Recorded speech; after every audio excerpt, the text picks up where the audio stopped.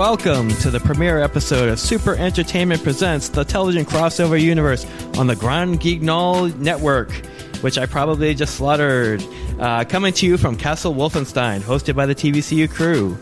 In the studio tonight, via Skype, we have co-host James Boyachuk, CEO of 18th Wall Productions. And I am Robert E. Runsky, Jr., author of the Horror Crossover Encyclopedia. We are the TVCU crew. What is the television crossover universe, you ask? Well, when I was a wee boy, I started noticing that certain television shows were connected by crossovers. I started keeping track of those connected series in my little notebook. Over time, I realized that these crossover connections went far beyond television to other mediums as well. I also started to learn that what I had originally seen as separate groupings of shared realities started to come together in one larger world, which I had dubbed the television crossover universe. 5 years ago, I turned my years of notes and lots of notebooks into a website. And a year ago, I started publishing books based on those crossover finds. This podcast is another means to celebrate those writers whose work adds to the expansion of the shared fictional reality. So, James, I would like to welcome you to our first episode as our co-host. Thank you. I would like to say a little bit of James. James and I have worked together for a long time in collaborations. We first met each other in a Yahoo discussion group on the Will Newton universe, where we took it upon ourselves to form a subgroup of a book club there, which caught on for a while. And then we decided we were going to make our own website. But we had differing ideas on where we wanted to go and went in different directions. And somehow those ideas like re-merged. James is now a regular contributor to the website. Those damn ponies. Yeah, his My Little Pony blog like doubled our viewership. The joke blog. Yeah, the joke blog. Right, it's an right. April 1st joke blog. And what does it do? It gives us, 3 times what we currently had for our high? Yeah, who would have known the bronies? The bronies would be our fan base. So James went off and became a publisher, and so when I started writing my first book, they were gracious enough to take me on as one of their youngling writers, and which I am deeply attributed to. I would say our other co-host who couldn't make it here for the premiere episode, Ivan Ralph-Shabosky, and James are like my Spock and McCoy whenever it comes time to difficult decisions in the world, in the important world of crossover fiction. I always turn to James and Ivan. So James, I wanted to turn this over to you and ask you before we get started with our guest if there's any projects you're working on or anything you like to plug. Nothing. Okay, that is not true. I almost told a lie. We just released in digital a collection I'm really excited for. The Dragon Lord's Library. This is sort of a supplementary volume to a novel series we're doing now, and each of the stories in this book is presented as if it's a book from the library of one of the main characters. So it's this really cool sort of metafictional twist on what an anthology could be. And as the title indicates from the Dragon Lord's Library, it's all dragon stories, or stories that somehow involve dragons. So it's a really neat thing that I'm excited for. There are 2 volumes out now. One is more adult stories, and one is completely child-friendly kiddie stories that anyone can read. So it's a really fun collection. I'm proud of it. And the print version should be coming out in a couple days. And the really fun part is that this is a supplementary volume to one of our series, right? Right. Well, we actually have a short story in there that's part of another series that will be coming out in March. So they're meeting unofficially in this sort of anthology. Sweet. I gotta say, 18th Wall, I mean, it's probably a little self-promotion because you guys did publish the Horror Crossover Encyclopedia, and I hope that someday you will publish another one of my books. But we're hoping to. But you guys put out a lot of really cool stuff. A lot of the anthologies that you guys have put out have been awesome. So I'm really proud to be part of that family. I've met a lot of other cool writers that I've collaborated with through that as well. So it's really good to have you on this show as well. Like I said, I'm not gonna. I never revealed if you're the Spock or the McCoy, and I never will. but I really appreciate your input all the time. I am also working on a few things. Of course, the horror crossover encyclopedia, is still out and still available for sale, and it makes a great Christmas present. Also, Christmas present. Yeah, because some people like to decide, did they get me a good present or not, based on how much it weighs. And this thing, you could kill someone with it. Yeah. You could really take someone out. It's a thick book. It's also available for Kindle if you have back problems. And also I do have a self-published book, Television Crossover Universe, Worlds of Mythology, Volume 1, which is now finally out in paperback. My first self-published book. I will honestly admit it's not as good as the horror crossover encyclopedia, but it's still a lot of fun. I basically took some ideas from the website and blew them up and expanded upon them. So there's material in the book that is not on the website. Additionally, for fun, I did a character bio on my fictional counterpart, Christopher Kowalski, character I created when I was 6 years old that I just constantly built his mythology. And I did that mostly so I could say he's finally published. But it's a lighter book, and the first timeline in there pulls together how South Park, Simpsons, and Family Guy are all connected to the Flintstones, the Three Stooges, Abbott and Costello, and Laurel and Hardy in one big family tree. The second one is about Doctor Who and all the connections to the Doctor Who universe. And the third one, I focus on DC Comics and the various crossovers that connect DC Comics to other mediums, television, film, novels, things like that. You can find both of those on Amazon and other various places. I know because I Google myself a lot because I'm that kind of guy that it's really easy to Google horror crossover encyclopedia or television crossover universe and find those books.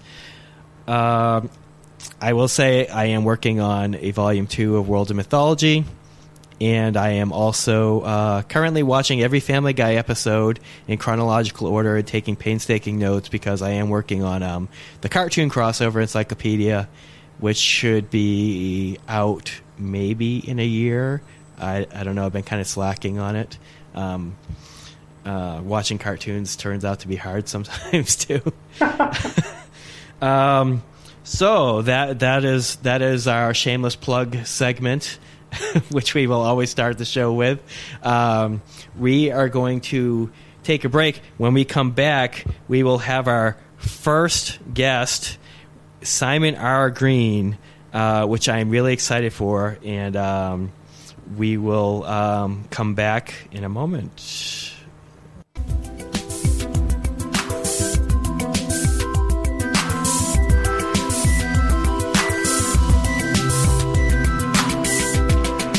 And we are back. James, would you like to introduce our guest?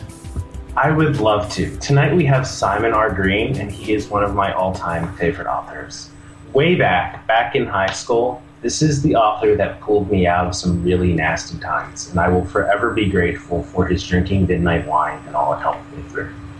But he is really a phenomenal author. New York Times bestseller. I've heard him credited as the father of modern urban fantasy, and he's responsible for some really well-known series that even if you don't dive into the fantasy section of Barnes & Noble, you've probably heard of, such as Hawk and Fisher, The Nightside, and Secret Histories, which are the Drew family novels. So, welcome aboard, Simon. Great to be here. And I will just start off with this question. I wish I could find the quote again. I spent an hour on Google trying to find it. So if this is misquoted, this whole question might go out the window. But in an interview a few years ago, if I'm remembering properly, you said you don't just see your novels and stories as being set in the same universe, but as pieces of a single ongoing story.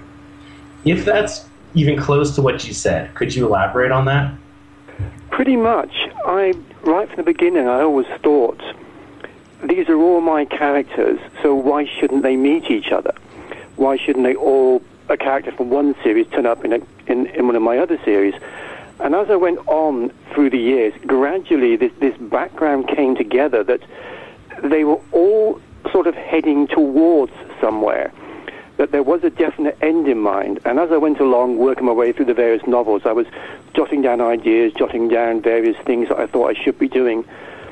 And as I've continued to work, I'm slowly getting to the point where I think I'm almost ready to write what will be the big final book, which will be essentially where everybody meets everyone and we find out what it's all been about. Not quite ready to write it yet. I'm still doing the research, but I have a definite aim, a definite end in mind. Okay, I'm excited. That's exciting. That's really exciting. Do you want to drop any spoilers or things we can look forward to? Well, basically, I think it's all going to come down to the fact that essentially you've got the two main threads. One is the Nightside, which is the grey area, the morally grey people who are sometimes good, sometimes bad. And on the other hand, you've got the Druids, who basically just want everybody to play nice and do as they're told. So when these two worlds come together, you just know they're not going to get on. Now, one of the big mysteries of the Nightside was, what's it all for? The Nightside, I should explain for those who don't know. Essentially, the idea is that there's a hidden heart of London where it's always night, where it's always 3 o'clock in the morning and the hour that tries men's souls. It's the place that you go to when nobody else will have you. And this, in turn, came from watching a whole bunch of film noir. There was a season of film noir films on television. I was working my way through them, and they were always set at night. They were always neon sign glowing like hell's candy. It was always rain on the pavements. The sun never rose. And I thought, well, what if there was a place where it was always like that? And that's where the Nightside came from. And I suppose it's also fair to say the Nightside is based on London Soho. Yeah. I was a student in London back in the 70s when I was doing my BA, and I was living in the East End of London, which was, I think it's fair to say, not so much a rough area, more like a demilitarized zone, really, really tough area. And I would go into Soho, which was not quite what it had been. Soho was at its height in the 50s and 60s. That's the legend of Soho, when, almost like in the song 42nd Street, where the underworld meets the elite. You had show business, you had the villains like the Cray brothers, you had writers, film stars, singers, all of them together in this one area getting together. When I got there in the 70s, that was slowly winding down, but there was still enough of it left. There was still enough sin to go around if you knew where to look, and I was willing to look. And there were people still around who could tell you stories about the good old days, about the things that went on. So the Nightside, the characters, the setting, the feel and the tone were inspired by that period, that place, and the people I met and the stories I heard. So you've got that side. Then you've got the Druids. The Secret Histories were my attempt, having done one series based around the private eye, which is what the Nightside is. Right. It features John Taylor, a private eye who operates in the Twilight Zone, so I think cases of the weird and uncanny. So when I want to do another big series, I thought, what's the other big character of 20th century fiction? That's the secret agent, James Bond in particular. I was a huge fan of the original Ian Fleming novels. I was reading those before I was old enough to get into the cinema and see the films. And I still have a great fondness for those original novels. So I said, let's do a fantasy science fiction version of the secret agent. So I came up with Shaman Bond, the very secret agent, who's part of a family. The Druids have been around since roughly the 5th century. Druid obviously derives from Druid. And I thought, there's this family who've been around all these centuries. Their job is to stand between humanity and all the things that threaten it. But down the centuries, they've eventually got the idea that only they know what's best for humanity, and they are going to be in charge. And so if you put these two ideas together, you've got John Taylor, the iconoclast, the individual, you've got the Druids, which are the ultimate we're in charge. These are the two separate ways of looking at the 20th century, and of course now the 21st. So when these two come together, it's not going to be a team-up. It's not going to be the brave and the bold. It's not going to be the Fantastic Four meets the X-Men. It's going to be a war. At some point, the Druids are going to look at the Nightside and say, we've had enough. We're going to move into the Nightside in force, and we're going to shut them down. And of course, once that happens, the shit is going to hit the fan in no uncertain manner. And both sides will reach out for allies, which means every other character from every other series that I have ever written is going to get involved. Even the more extreme versions, like Deathstalker. Deathstalker is my science fiction series. This essentially came out of the fact that I saw the first Star Wars movie in the cinema when it first came out, and it absolutely blew me out of the water. I loved it. But let's be fair. There are things about the plot of Star Wars that really don't make much sense. I mean, here we are, we've got a rebel alliance, they've got starships, they've got armies, they've got guns. Where's all the funding coming from? I mean, surely you haven't got people standing on street corners rattling collecting tins saying support the rebellion. I mean, Darth Vader would have more shot. So I thought, okay, we're going to do a space opera. It's going to be inspired by Star Wars, but we'll start with one guy, our hero, Owen Deathstalker. He gets outlawed. He doesn't even know why. Suddenly he's on the run. Everybody wants him dead. And he has to build a rebellion, person by person, place by place, to take on the Empire. And through a series of 5, let's face it, very long books, we gradually show him building a rebellion, making political deals, raising funds, and putting together a rebellion. And at the end of the 3rd book in the series, they get together and they take down the Iron Emperors. They overthrow the evil empire. But that's not the end of the story. What happens next? And my inspiration here came from 2 things. One is the person you most want to help you win a war is often the least person you want to run the country afterwards. And what I had in mind was Winston Churchill, who was exactly what we needed during the war years. But the moment we had an election afterwards, nobody wanted him, and they brought in the Labour government, which is the exact opposite of everything that Churchill stood for. And secondly, I was inspired by a book which later became a film called Is Paris Burning? Towards the end of the Second World War, the Germans were basically blowing up most of Paris prior to leaving it before the Allies could get there. And the French rebels who've been fighting against the German occupation, there have been 6 or 7 different groups coming together.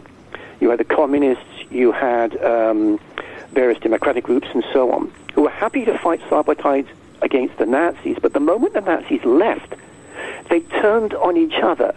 People who've been fighting side by side and risking their lives together suddenly were all killing each other, because whoever was in charge of Paris when the Allies arrived, the Allies would put them in charge, legitimize them, and move on. So the groups were fighting each other. So I thought all these groups who'd been working together under Owen Deathstalker and his friends would suddenly turn on each other to find out what was going to replace the Empire. And that was the next 2 books. So even characters from the Deathstalker series are going to end up in this. I've already done this once, where the Druid family had to go into the future to get one of their descendants to help them fight a particular battle. And it turned out to be Giles Deathstalker, who was one of the main characters in the Deathstalker series. Whereas in the Nightside, our hero went to a particular club and saw a portrait on the wall of Owen Deathstalker. Now, I never explained that, but clearly he's passed through the Nightside at some point. Which the Nightside can touch different times and dimensions. Exactly. The Nightside has doorways to everywhere. So anybody from at any point in history, past, present, and future, can turn up in the Nightside. Yeah. So, like I say, everything's connected. Yeah, I really love that. I was turned on to your work by my friend John D. Lindsay Jr., who's part of our TVCU crew, and I told him I would name drop him to you because he's a huge fan as well. And Well, hi to him. and he gave me these annotations when I was writing my horror crossover encyclopedia. Your work turns up a lot in that because of all the crossovers, and it was just like pages and pages of annotations of all the different crossovers. I mean, clearly you're a Doctor Who fan. Clearly you're a Lovecraft fan. Clearly. I started out with the very first Doctor Who. I saw it when I was 8 years old back in 1963. I missed the very first Dalek story. I hadn't seen that, but suddenly everybody in my school was being Daleks, and I thought, I'm missing out on something.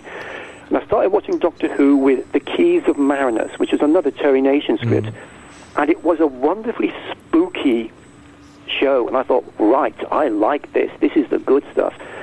And I don't think I missed a Doctor Who episode since. I absolutely love it. It's come back again, and it's still really good. I'm still watching it, still enjoying it. Yeah. I've just really loved how your work interconnects. So did you, from the beginning, have that mythology planned out?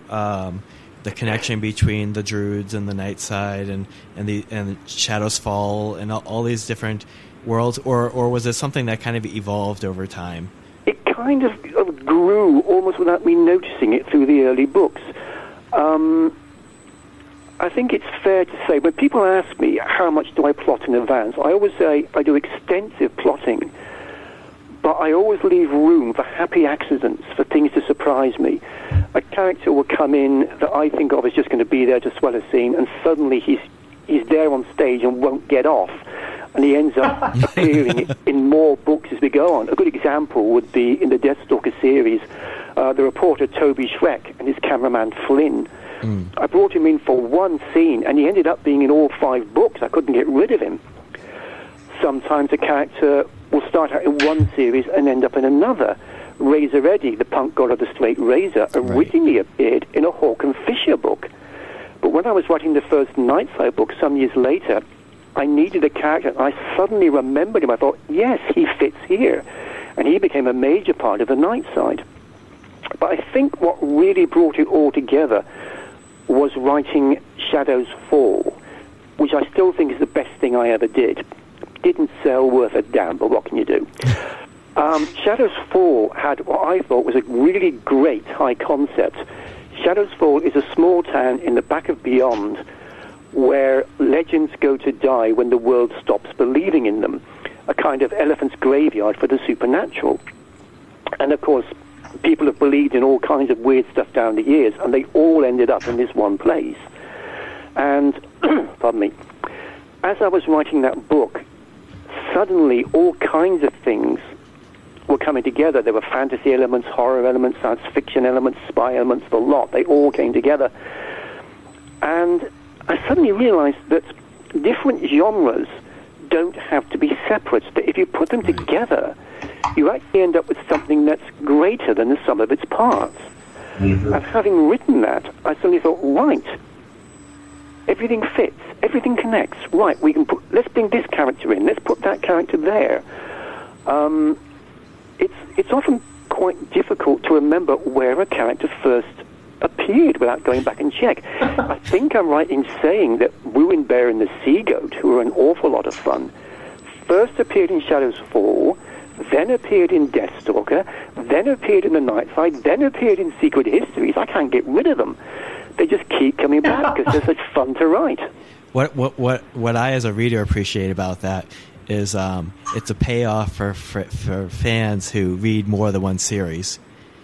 Yeah, I think in many ways it's almost like Easter eggs on a DVD. Right. They're there. If you know what I'm talking about, it's an extra bit. If you don't know, it doesn't matter. The characters are there for a reason. They're part of the plot, but they also connect to other things, and you get that little extra buzz if you know what I'm talking about. And you have tons of Easter eggs in your books. Oh yes, I keep thinking at one point we're going to have to do annotated editions. There could be one page of text and then one page of just connections. I would pay for that. Yeah. Oh, I'm sure we missed a lot when we tried to find all the connections. I'm sure we absolutely missed still a lot of them. Keep asking, you never know. Yeah, one of the things I love when I was writing the horror crossover encyclopedia, I was going off of a theory from a group called Monster that said that all the Frankenstein stories, all the different versions existed. And up to that point, it was just a theory. And then I started reading your work when I was doing my research. And here you had a karaoke bar with all the Frankenstein monsters. And I was like, now it's canon. Piece of my heart now. I was like, it's canon now. And it's just those wonderful moments. Because, with the Nightside, it's one of those places that for a stranger, it would be a really scary place to visit. But for somebody who's comfortable and been there for a long time, it would be a really fun place. I always say it would be a fun place to visit, but you wouldn't want to live there. Yeah. Yeah. Like I said, I did the piece with the spawn of Frankenstein, which turned up in Secret Histories, which actually came out from... I was reading a book, I think it was called It's Alive by Gregory Mank, which was a wonderful overview of all the 1930s and 40s Frankenstein movies. And there was a piece in it where he talked about the fact that there actually was a real Baron Frankenstein, there actually was a real Castle Frankenstein overlooking the Rhine River, the ruins of which are still there. And I thought, well, what a wonderful place for Frankenstein's creations to actually go back to and hold their meetings. And then I thought, well, what if somebody has actually got there and kicked them out and they were trying to get back? And suddenly I got a plot going. And then once I got the spawn of Frankenstein, I brought the bride in, and then the bride turned out to have a boyfriend who was Spring-Heeled Jack. And like I said, one thing just leads to another. And they turn up in Spawn of Frankenstein turn up in Secret Histories, they turn up in the Nightside. I keep thinking at some point I'm going to have to do some stories just about the bride and Jack, because they're almost like the perfect television show. She was the spawn of strange science. He was the inheritor of a Victorian horror story. Together, their private eyes. I would read that. Wouldn't that be a great TV show? I would watch that. That would be a great TV show. So at some point, I'm going to have to do some stories about them. Absolutely. That'd be great. So I was wondering about thought processes. Can I just tell you, I had a great idea. Yeah. I thought for the perfect TV show, Jesus Christ, Private Eye. Nice. To the mean streets of Jerusalem, a man must go who is not mean. Every week, Jesus tracks down the bad guys and forgives them. Wouldn't that be great? That's brilliant. That actually would. That's brilliant. It'll never happen, but we live in hope. Right. Yes. So, yeah, I was wondering about the Carnacki Institute and how you came to discover William Hope Hodgson's Carnacki. I read the original Carnacki stories by William Hope Hodgson right back in the 70s when I was in London. And I absolutely loved the stories. They're still some of the best spooky psychic investigator stories ever written. Definitely. And when the time came that I wanted to do ghost stories, it came out of... I'm a huge fan also of M.R. James, who wrote the best ghost stories ever. And there were a series of television adaptations. The BBC did them as Ghost Stories for Christmas, and they were wonderful pieces. But M.R. James wrote stories set in the 20s and 30s, and I said, well, I'd like to do something like that, but set in the modern day. Not have ghost stories set in old manor houses or country homes, but in modern-day settings. So when I wrote the first Ghost Finders novel, Ghost of a Chance, it was about a haunting in the London Underground system. And I thought, right, I want to have an actual organisation whose job it is to investigate hauntings. And it just seemed obvious. The best ghost stories ever were Carnacki stories. Let's have a shout-out and call it the Carnacki Institute. And again, I was off and running. Okay. And let's see, what else do I have I definitely wanted to ask you about? Okay. One of the things that's really fascinated me about your work since forever is the way you wind the Arthurian legends into it. Now, since this is a major spoiler, I'm not going to say, but particularly in, I'm blanking, Drinking Midnight Wine and in the Nightside series, the last two novels. So, yeah, I know in one of your...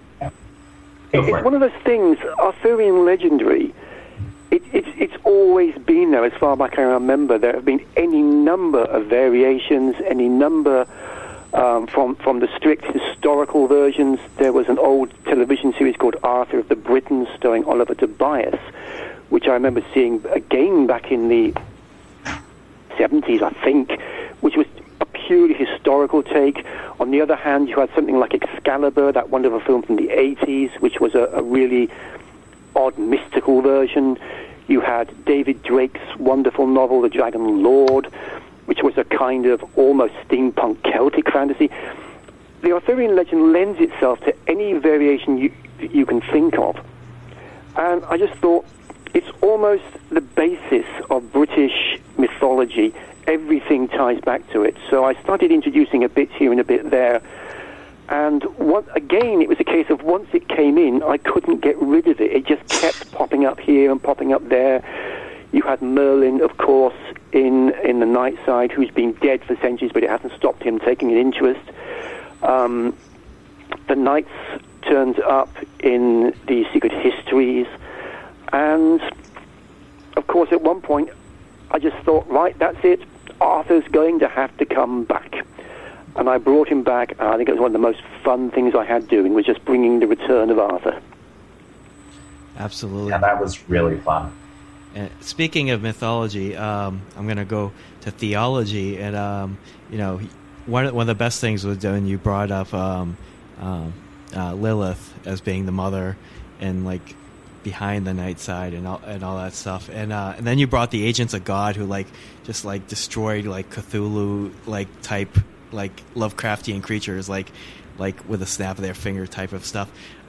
Did you find that you got some horror inspiration from Judeo-Christian theology? Yeah, I was brought up as a Protestant Christian, Church of England. Lost my faith for a while and then got it back again.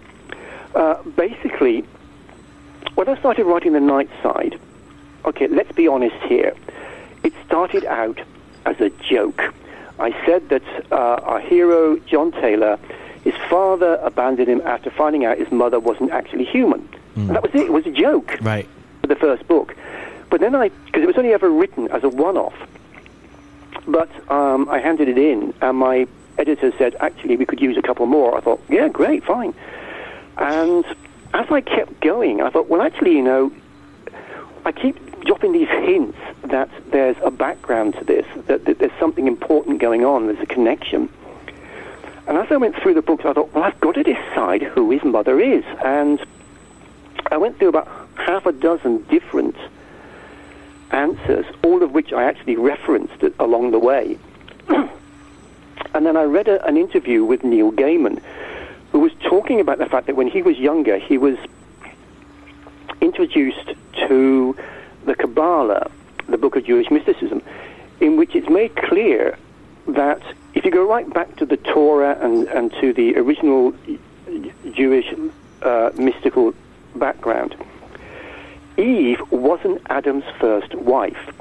She was his third. Firstly, God creates a woman exactly the way he created Adam. He creates Lilith, and she's his equal. But she refuses to bow down to Adam's natural male authority, so she gets kicked out. So, secondly, God creates a woman to replace Lilith, but he makes the mistake of creating it bit by bit in front of Adam, so he sees all the bits and pieces being put together, and he really can't take this seriously, so she has to leave as well. So finally, he puts Adam to sleep, takes a rib, and creates Eve, and that's where we start in Genesis. And I thought, that's great. Lilith, interesting. And the more I researched Lilith, she's been around in various different mythologies. In Christian mythology, Jewish mythology, turns up in various story cycles. I thought, yes, I need a background here. And suddenly, everything started to click together. quite often I'll find this, that I'll introduce things into my stories, and it's not till I look back that I realize, yes, that gives me that, this ties in with that, this explains that, and it looks like I knew what I was doing all along. Not always the case.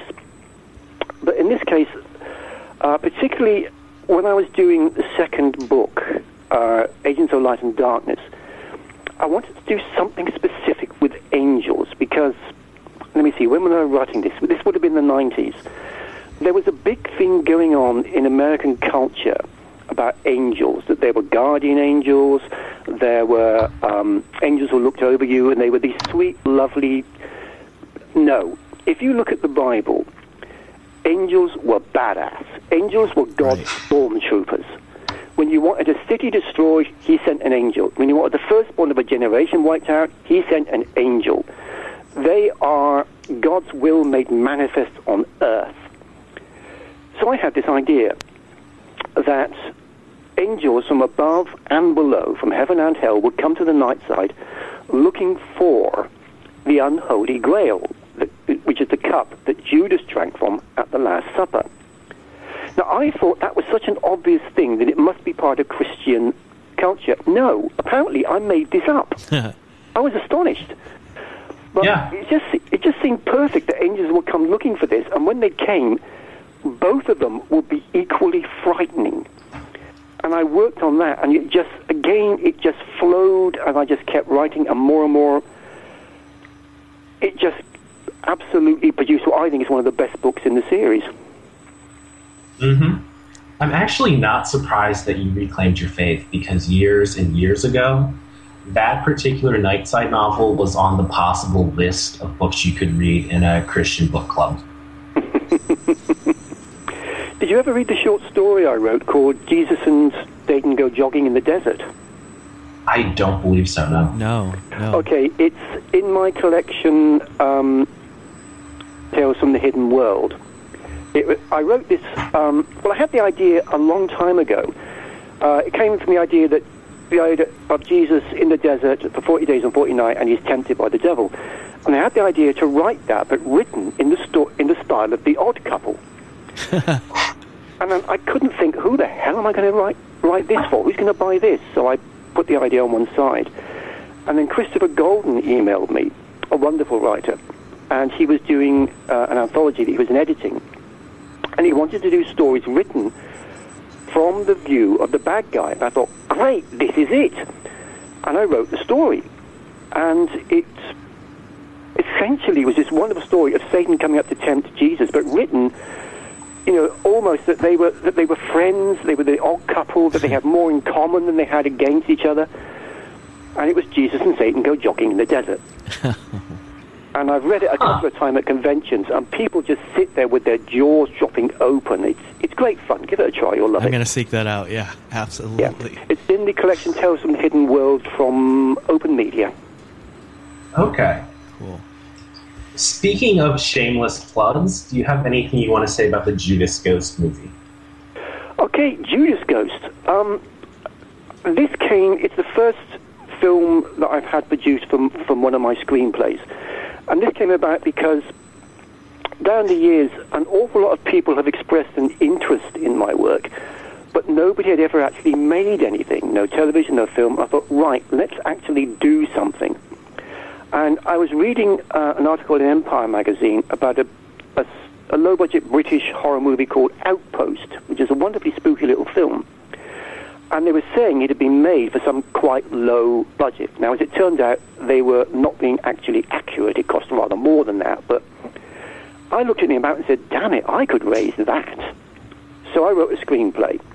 And a friend of mine, his daughter, was going out with a television director who was looking for his first film project. So he put the two of us together. That was Simon Pierce.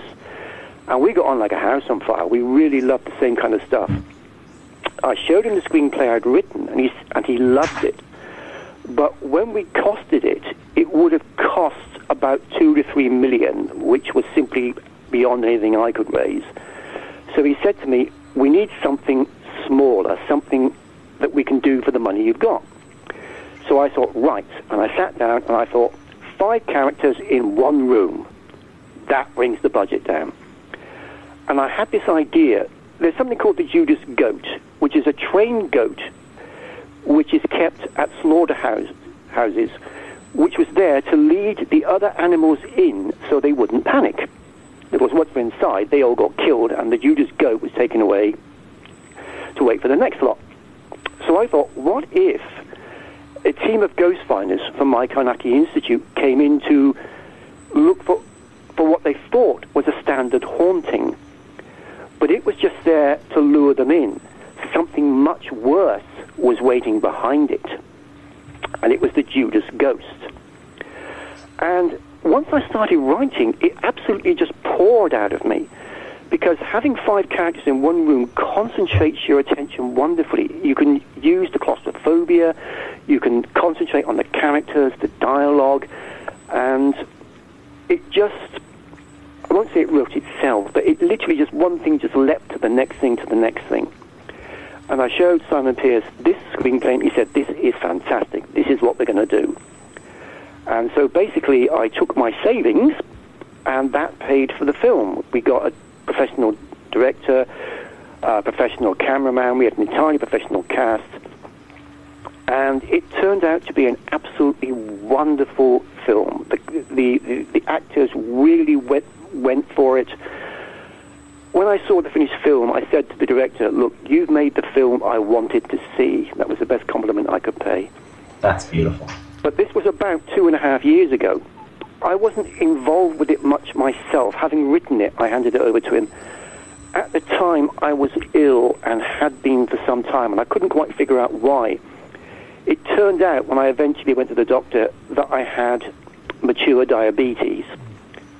And basically, I'd been getting ill and then getting better over and over for months. And of course, it was my blood sugar going up and down. Once I was diagnosed, I essentially cut all the sugar out of my diet, policed my food carefully. I lost 3.5 stone in 3 weeks. I crashed my blood sugar back to normal, and I've kept it there ever since. So I don't have to take insulin, but I do have to continue policing my food. But I wasn't able to actually get involved in the making of the film, which is something I really regret. But it turned out a wonderful film. We tried to get it into the cinemas, and they wouldn't let us in. They won't let you in unless you're part of one of the big chains, one of the big companies, and the chains and company basically don't want to let you in. We tried for over 2 years. We had a perfectly good film. We were getting meetings. We were getting really good feedback. It did lots of conventions. It won awards, but we couldn't get it into the cinema. So in the end, we basically said to hell with it, direct to DVD. The minute we said that, within a few months we had a deal. It's out on a British disc already. It'll be out on an American disc end of the year, beginning of next year. Awesome. Fine. That's the news I've been waiting for. I've been excited for this for so long. There is, if you go on YouTube, there's a trailer and a making of to give you a taste of it. Nice. Well, I'm glad you're doing better now, because I'd heard reports about ill health. Yeah, for a while I was very, very bad. I mean, the doctor actually said to my face, there's no way you're going to be able to control this by just changing your diet. You're going to need insulin. But basically, I proved them wrong, and I couldn't be happier. I am a lot better now, thanks. Where's the water touch? Yes, there we go. Glad to hear that. So I'm seeing from my producer that we are running out of time. Before we wrap up, and man, I wish this was like a 2-hour, 3-hour show, because I could just keep listening to you. And I hope we have you back sometime. Yeah, I'd love to come back. It was awesome to have you on our premiere episode. Is there anything else current or upcoming you'd like to plug before we wrap up? Yeah, I would say I've got a new series that I'm writing at the moment, which for the moment is only available in British editions. It's a new series. It's essentially Agatha Christie-style murder mysteries, but with fantasy and science fiction elements. The first one's out. It's called Dark Side of the Road. It's from Bob Dylan, where if you're going to be an outlaw, you have to drive on the dark side of the road. And it's literally a good old-fashioned Agatha Christie Christmas setting murder mystery.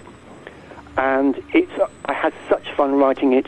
It's a really good murder mystery in its own right, but it has fantasy elements as well. The second one, I've just handed it in, is called Dead Man Walking, and I'm just working on the third one at the moment, Very Important Corpses.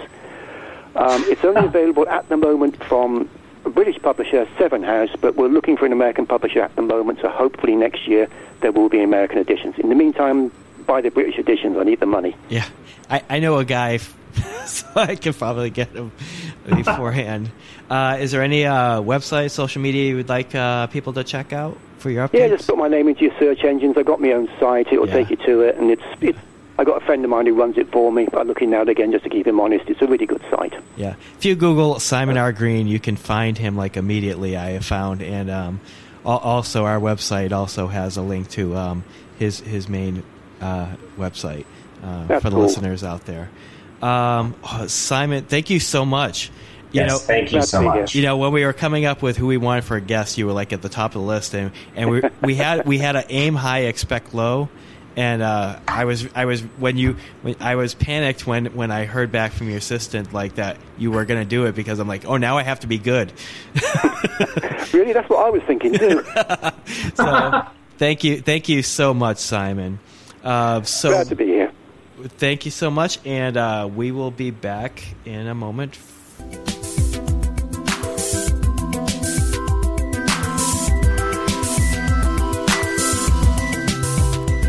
Sometimes I got to remember to cue the producer here because I really dig this music we have. Oh, yeah. So we don't have much time left over, but I really want to spend a few minutes to gush about like my fanboy moment of just talking to Simon R. Green. Yes. For our first episode. It's all downhill from here. But oh man, that was awesome, and he had absolutely no idea how much I've written about him, and taken notes and stuff. It was amazing. So yeah. James, before we wrap up, do you have any final thoughts on Simon R. Green? Yeah. That was really fantastic, and I would love to have him on again in the future. And if he had a podcast, I would listen to it every week. Yeah, absolutely. I mean, he just has fascinating stories, plus with that great English voice. Yeah, can't top that. I felt bad having to cut him off, but we have to maintain the time for the show. I could have just kept listening to him. So everybody, if you haven't read Simon R. Green, even if you're like, oh, I don't like horror or anything, it's like he said, he really crosses all these different genres.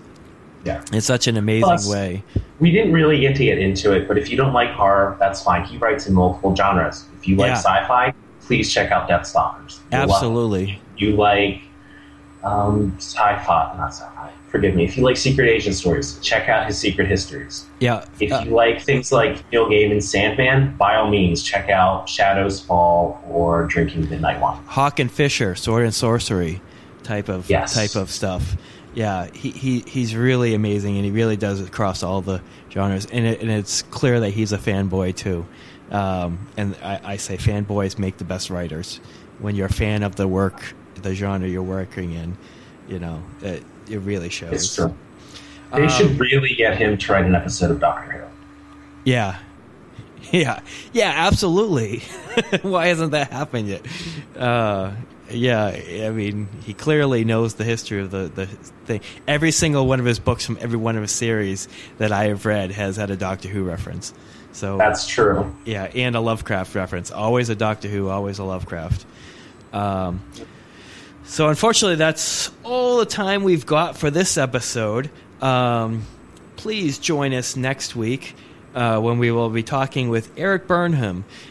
Who is Eric Burnham? He is only the writer of IDW's Ghostbusters, which is... And IDW's Back to the Future. And IDW's Back to the Future. Thank you. And he's also done some amazing crossovers. He TMNT and Ghostbusters. He did the amazing crossover between Ghostbusters and Real Ghostbusters, which I didn't even think should be a crossover, but he did it. Yeah, he's just amazing, and I am going to gush when he comes on the show too. So before we end, I wanted to thank our sponsors. Yeah, he got that. Thank our sponsors, Jim Payton, through our GoFundMe, paying for some of the studio fees. Jim Payton helped put forward money for this episode. And I'd also like to thank Oceanic Airlines. They only get lost once in a while. And a special thanks to Tiny White and the Deadites for our show's theme music. Thanks to all who have listened to our show today. And remember, everything happens somewhere. And we are out.